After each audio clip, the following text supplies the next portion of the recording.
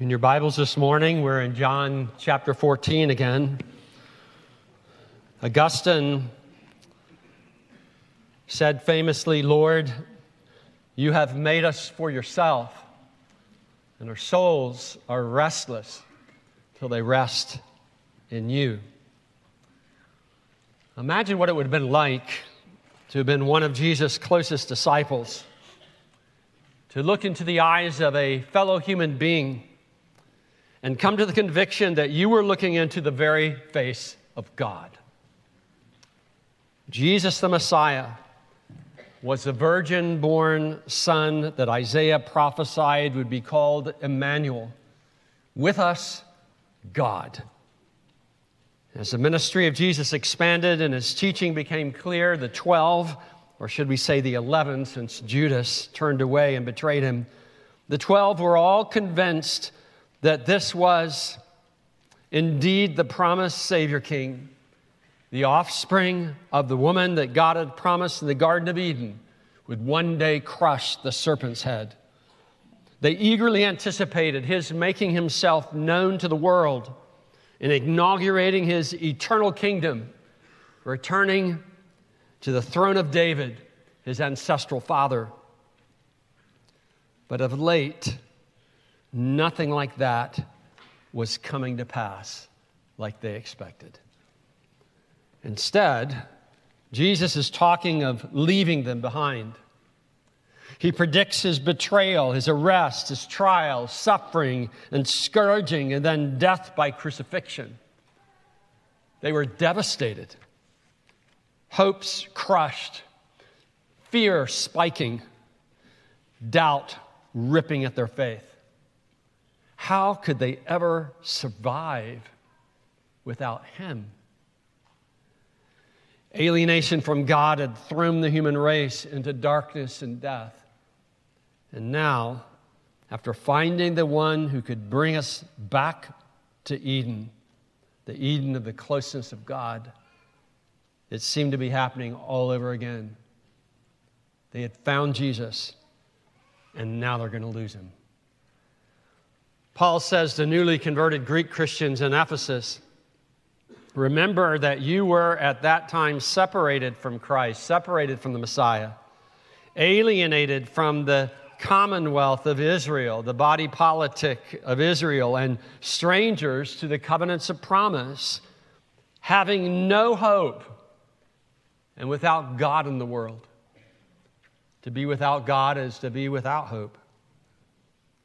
But now, he continues, in Christ Jesus, you who are once far off have been brought near by the blood of Christ.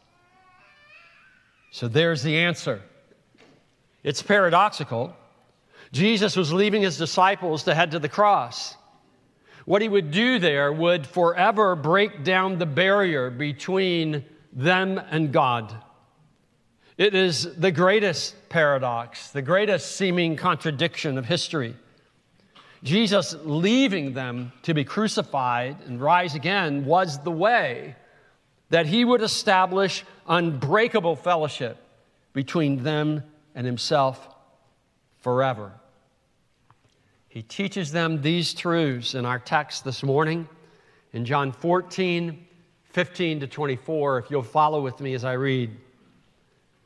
"If you love me, you will keep my commandments, and I will ask the Father, and he will give you another helper to be with you forever, even the Spirit of truth, whom the world cannot receive, because it neither sees him nor knows him.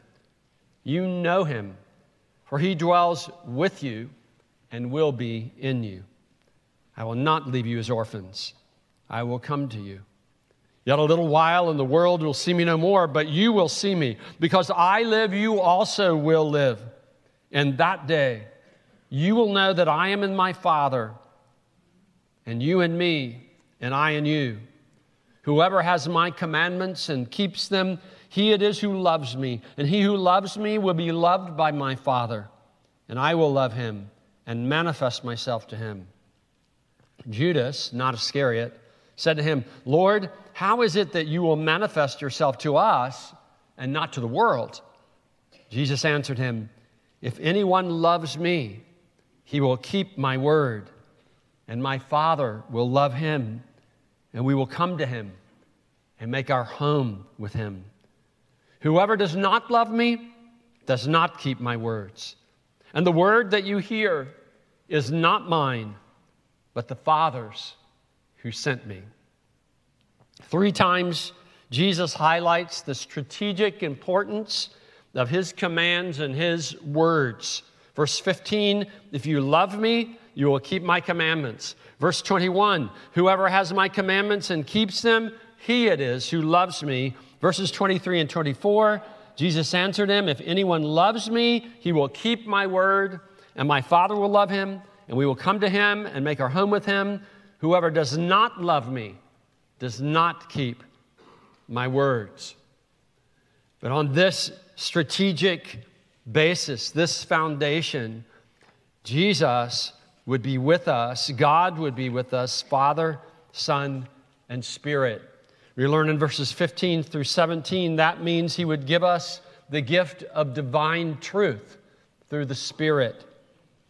In verses 18 through 20, he would give us the gift of divine life through the Son.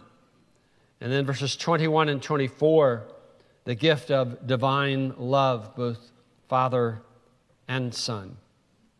Consider with me first what Jesus teaches us in verses 15 through 17, the gift of divine truth. "If you love me, you will keep my commandments. And I will ask the Father, and he will give you another helper to be with you forever, even the Spirit of truth, whom the world cannot receive, because it neither sees him or knows him. You know him, for he dwells with you and will be in you." Love for Jesus expresses itself in treasuring and guarding, in obeying his commandments.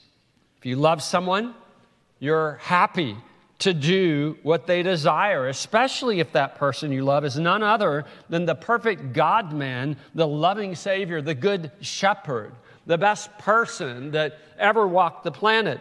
If you love Jesus, it makes no sense that you would deliberately resist what he commands. Jesus explains that there is huge reward for this kind of obedient love for him. He will ask the Father to send them another helper, another one of the same kind, like Jesus, called alongside to comfort, to encourage, to exhort, to be their advocate. The Spirit of truth would be with them forever, never, ever to be torn away from them. When you're trying to navigate the difficult path of life, you and I, we need the clarity of truth. Something on which we can utterly rely, kind of like the points of the compass so that you know what direction you're going. Up to this time, Jesus has provided that certainty for them. I mean, think about it. Think what it would be like to have Jesus at your shoulder to tell you what's true and what's not and to guide you down the path. But now he's heading to the cross and to the grave and ultimately back to heaven with the Father. His promise is that the truth of God, despite his going back to the Father, the truth of God will remain with them in the person of the Holy Spirit, whom the Father would send at the request of the Son. Among other tasks, the Holy Spirit was the divine agent through whom the prophets spoke. He would guarantee the reliability of the prophets and of the apostles. He would convince people, Jesus will go on to teach in chapter 16, he would convince people of the reliability of the gospel that they would proclaim. The world has always been full of lies. All you have to do is go to some ancient stela, some ancient stone where some ancient king brags about his exploits to know that fake news was just as common then as it is now. The world has always been full of lies, with 1,000 voices vying to be heard and believed, and you can listen to just about all of them with just pulling out your phone. Who knows what truth is? I mean, it's frustrating. You try to do a little research, and you're not sure that what you found is actually what's so. It seems like half the time it's marketing some miracle product, right? And you just don't know what to believe. Well, Pilate asked that very question at the trial of Jesus. What is truth? With all the fake news, all the hidden agendas, all the crafted messaging and marketing, all the artificial fabrications and politicking, all the opinions and worldviews, how can we ever find truth? I mean, is there anything we can bank on and live life by it and know we're on the right path? Because when you're left alone and you don't even know what's true anymore, you're in a terribly dark place. Well, Jesus promised, I'm not going to leave you wandering that way. The Father will send you the gift of the Spirit of truth. Now, the world can't receive the Spirit because the world rejects Jesus, and the world scoffs at his commands. The world in rebellion against God would rather preserve its imagined self-rule than submit to God for any reason. Even if it means demonizing the perfect human being, Jesus Christ, they'd rather live a life based on lies than have to bow the knee to the truth of God. They pour everything into material things they can see and touch as if the unseen spiritual realm is completely non-existent, despite the fact that they know it's there. Else, who would ever talk of love or of courage or of logic or of wisdom? 1 Corinthians 2, 12 through 14, Paul explains, we have received not the spirit of the world, but the Spirit who's from God, that we might understand the things freely given us by God. And we impart this in words not taught by human wisdom, but taught by the Spirit, interpreting spiritual truths to those who are spiritual. They have spiritual life. The natural person does not accept the things of the Spirit of God, for they are folly to him. You know, it's not that the words of Scripture are some kind of magic language that a common person couldn't understand. It's that we understand the words, but we don't want to receive those words. It seems foolishness. It doesn't seem wise to turn over your life to somebody else instead of being your own self-ruler. He is not able to understand them because they are spiritually discerned. But the one who loves Jesus, who believes in him, and therefore obeys his commands and wants to do so, that person knows the Spirit and his power. He has been at work among God's people over the centuries, right to the day that Jesus is talking to the disciples. The Spirit was not an unknown topic.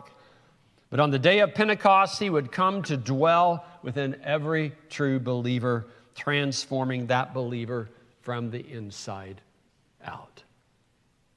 Romans 8, 5 through 9 talks about this. For those who live according to the flesh set their minds on the things of the flesh. The flesh is that rebel part of you that doesn't want to submit to the law of God.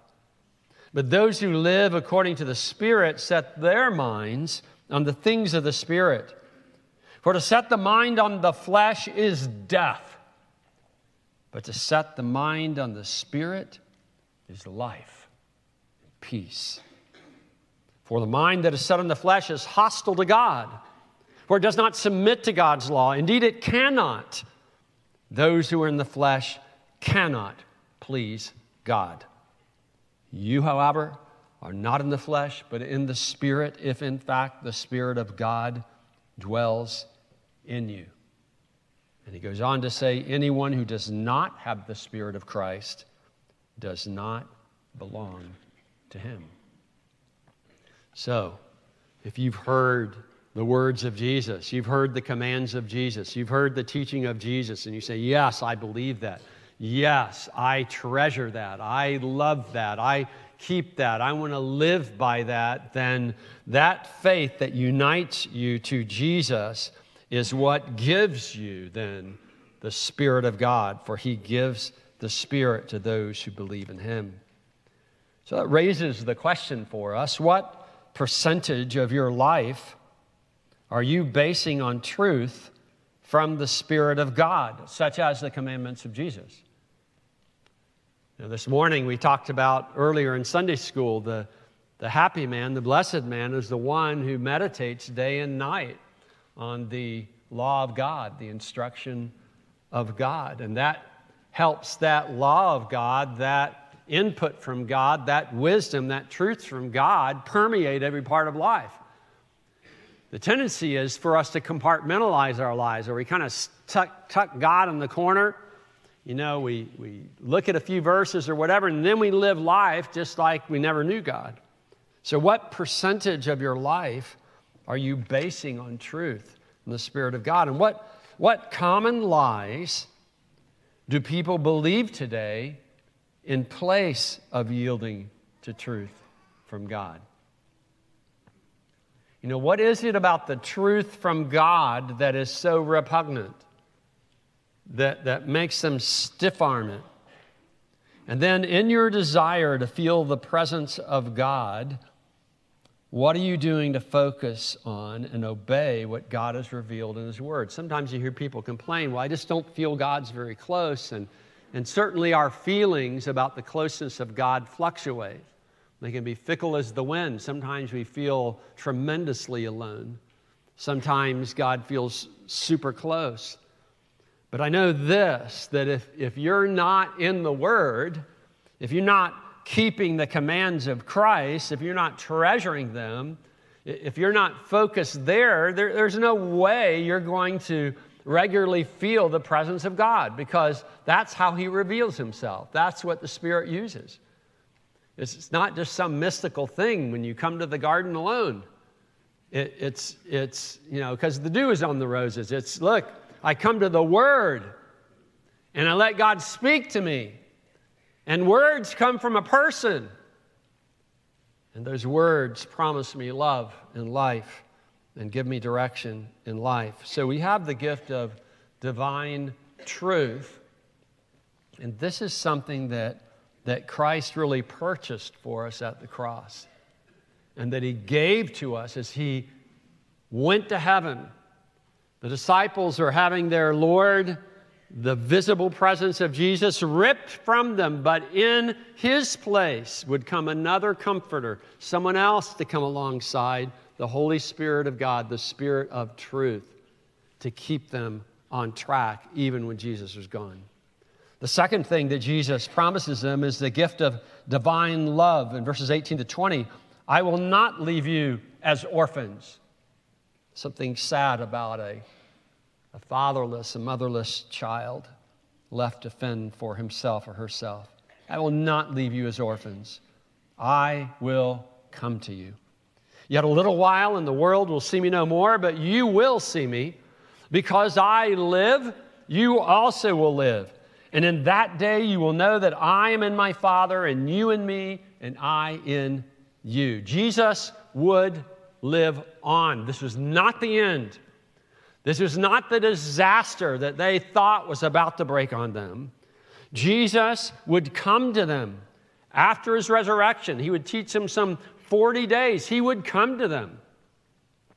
Jesus would come to them through the person of the Holy Spirit after his ascension. And Jesus will come to them at the end of the age when he returns to receive his own people to himself. The world at large would not enjoy these privileges, but his disciples would.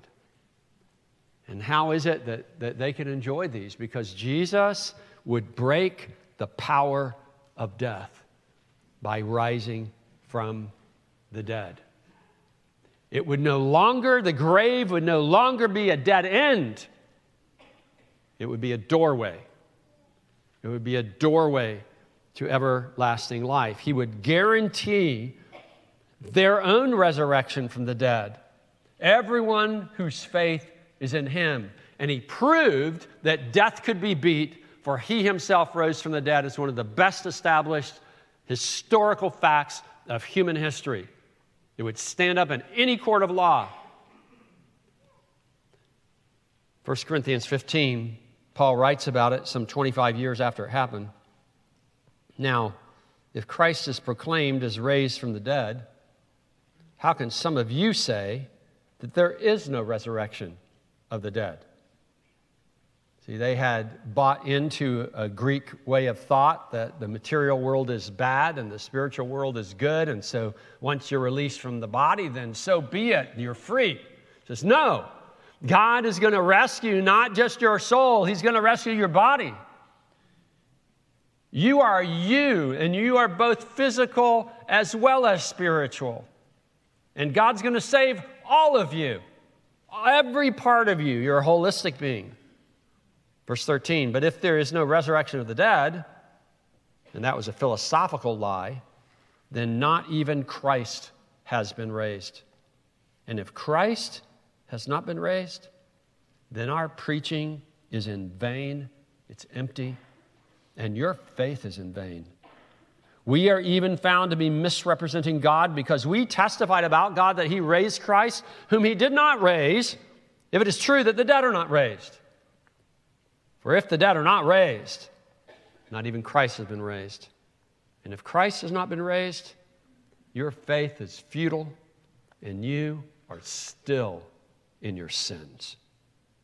Then those also who have fallen asleep in Jesus, fallen asleep in Christ, in other words, they've died here physically, they have perished.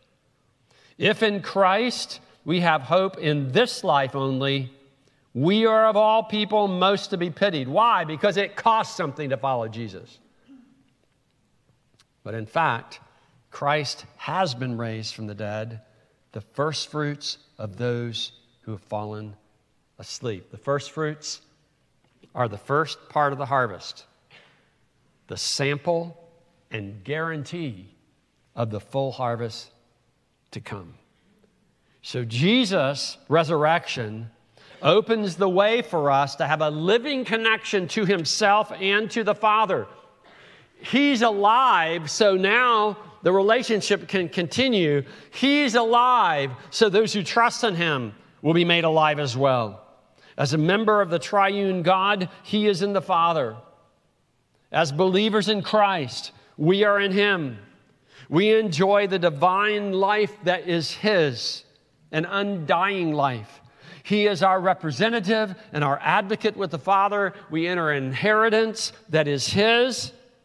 So our connection to Him is everything, but beyond that, He is in us.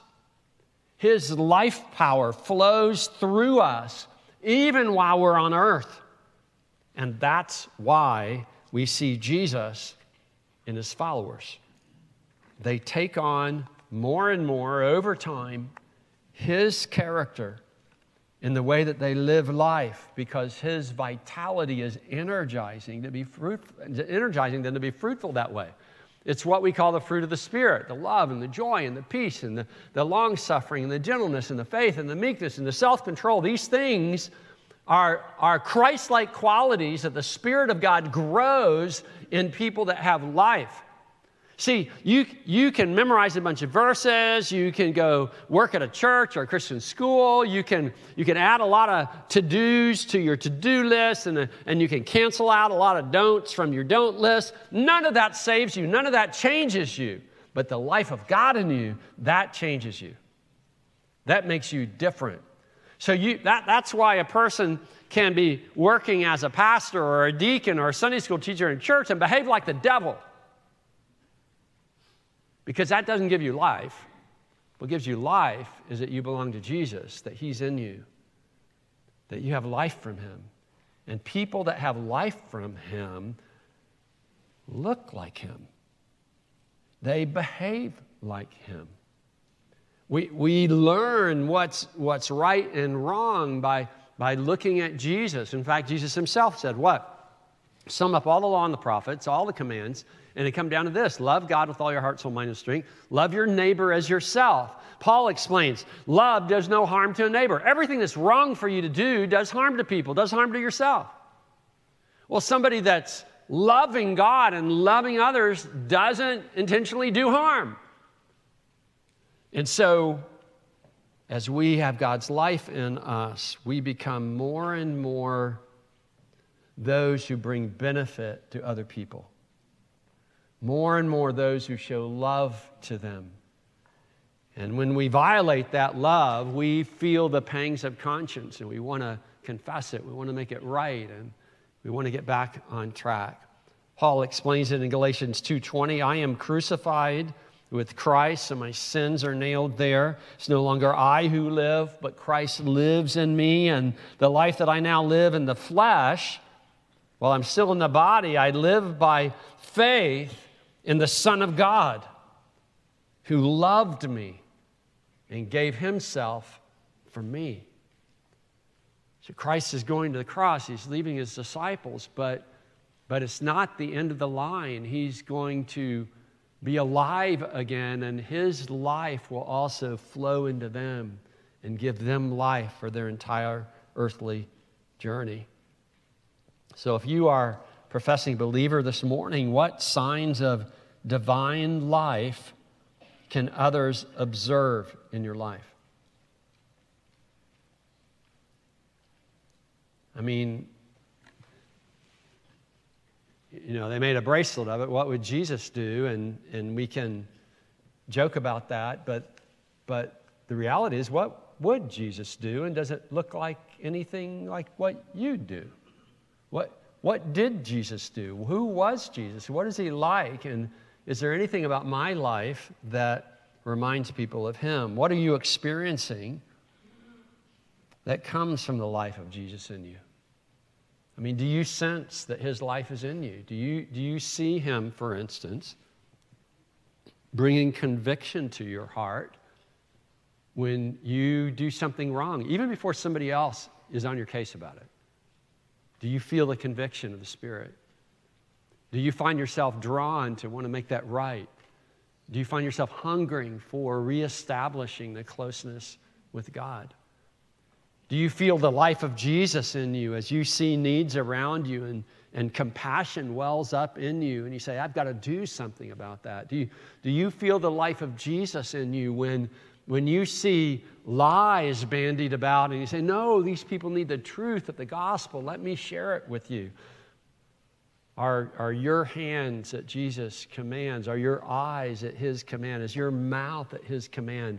Are you living life as Jesus would live your life? And then, given what Jesus says here, why is a true Christian never really alone in the world?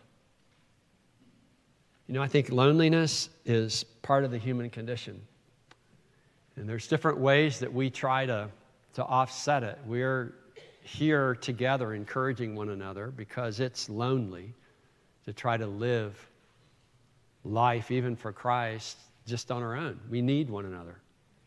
We treasure the close relationships of love, a husband and wife, or parents and children. We like the feeling of belonging and knowing that somebody else cares about us. But the reality is that as you go through life, it's a series of goodbyes. Your children grow up and move out, maybe move away. Your spouse dies. Your friends die. You grow old. Everything around you is changing, and you find yourself a stranger on the earth that once seemed like home. And it can feel tremendously alone. And then you might have somebody close to you. It might be your spouse. It might be a very close friend. But you will find in the course of time that there's some things about you that they don't understand, and they never will. There's a sense in which you are alone, that nobody actually knows you, but Jesus knows you. God knows you. He knew you before you even existed. Jesus knows you better than you know yourself. And if you belong to him, even when you can't feel him close by, he is with you. He's with you. And when you're going through the worst of times, the times that rock your world and tear at your soul, if you can hold on to the conviction that Jesus is actually there with you, and the beautiful thing is he often gives you little hints that he is. He often brings into your life these little indications that he's fully aware of what's going on. If you know he's there, that he's with you, you can make it. You can make it. I mean, think about it. You and God make a majority in any battle. In fact, he doesn't even need you. He can do all the fighting on his own, right?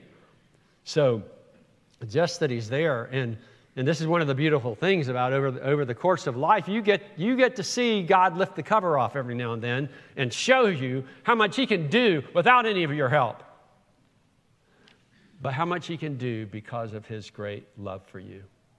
He is with you, the gift of divine life. And then we're already knocking on the door of this, the gift of divine love. Verse 21, whoever has my commandments and keeps them, he it is who loves me. And he who loves me will be loved by my Father. And I will love him and manifest myself to him.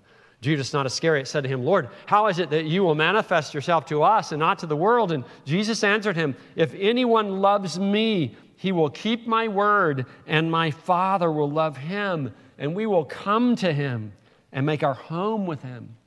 Whoever does not love me does not keep my words. Jesus points us to the key to this closeness with him. Having his commandments preserved in the New Testament, are we treasuring them? Are we obeying them out of love for Jesus? Because if you love Jesus, as evidenced by your high regard for his commandments, God the Father loves you. It's not that you're earning his love. It's that love is there. And Jesus, God's love, God's Son loves you. You know, I was thinking about this. It's one thing to say we love Jesus. I mean, who shouldn't love Jesus? He's deserving of our love. He's perfect. But it's astounding that God the Father loves us, and that God the Son loves us. And we're not talking about just a one-time expression of it at the cross. We're talking about an ongoing expression of this. And look at the personal way that Jesus puts it. He puts it in the singular. He reduces it to the individual. He says, you know, I will love him. He who loves me will be loved by my Father. I will love him. I mean, it's easier for us to believe that God loves us generally. Like, yeah, God loves all his children. You know, like a stadium full of people. It's easier for us to believe that. But to know he loves us individually and personally. You know, the one who knows us best loves us most. That's mind-blowing. It's humbling and at the same time exhilarating. If God is for you in this way, who can be against you? Judas, not Iscariot, asked Jesus how he'd reveal himself to his disciples and not to the world. And maybe he was thinking of the day when every tongue will confess and every knee bow. That's in heaven and on earth. But Jesus is addressing the interim time between his first and second coming. During that time, he will make himself known to his followers and not to the world. The gospel will go to every ethnicity in all the world, but not everyone will receive it. Those who reject it cannot experience fellowship with Jesus or with God the Father. They cannot understand the things of the Spirit. But those who do believe, who love Jesus and keep his word and his words, and that's broader than just his commands. You notice he shifted to word and words. So we're talking not just but where he's given us commands, but just all the insights, all the instruction, everything he said and taught, we treasure because we love him. Well, God loves those people. The Father and the Son will come to them and make his home with them even during their earthly journey. I mean, one day we will be at home with God. We will dwell in the house of the Lord forever. But Jesus is saying here, till then, God will make his home with us. We can't go to him yet, so he comes to us. God with us, the Father, the Son, the Holy Spirit. It's an extraordinary privilege, and it's a great pleasure. A partial recovery of the paradise that Adam and Eve enjoyed in the Garden of Eden before their sin marred their world and marred themselves and their descendants. One day the recovery will be complete when sin and suffering and death are long forgotten. But for now, God himself is with us and will be all the days, even to the consummation of the age. That's why John will write in his first epistle, that which we have seen and heard, we proclaim also to you, so that you too may have fellowship with us. You may share with us. You may have the same experience with us. And indeed, our fellowship is with the Father and with his Son, Jesus Christ. So think about the lines of connection. We have a connection with the apostles who knew Jesus firsthand. We share their experience. And because of their testimony that we believe, we now also have a shared experience with God the Father and God the Son. And John goes on to say, we are writing these things so that our joy may be complete. Your joy, our joy, your joy and our joy together, it's complete, it's made full because we're finally united to God.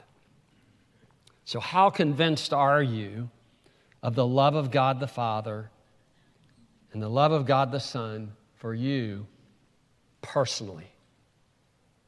Personally. And what do you think may be standing in the way of your faith in and perception of his love?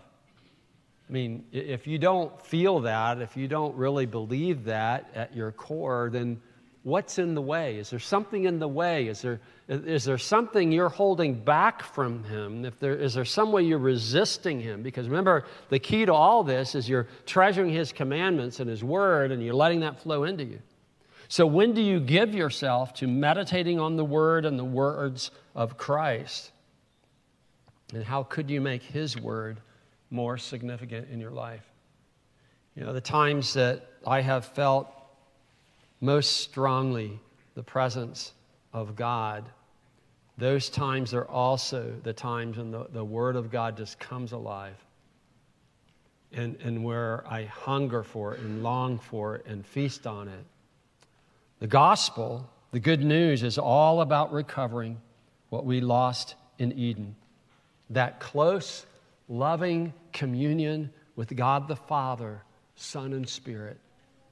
Believing the gospel and living it rests on how valuable you count Christ's commands and words to be. So how could your life be more and more the story of God with you, his truth, his life, his love, all yours now and forever? The gift of divine truth, the gift of divine life, the gift of divine love. God with us, Father, Son, and Spirit. Let's pray.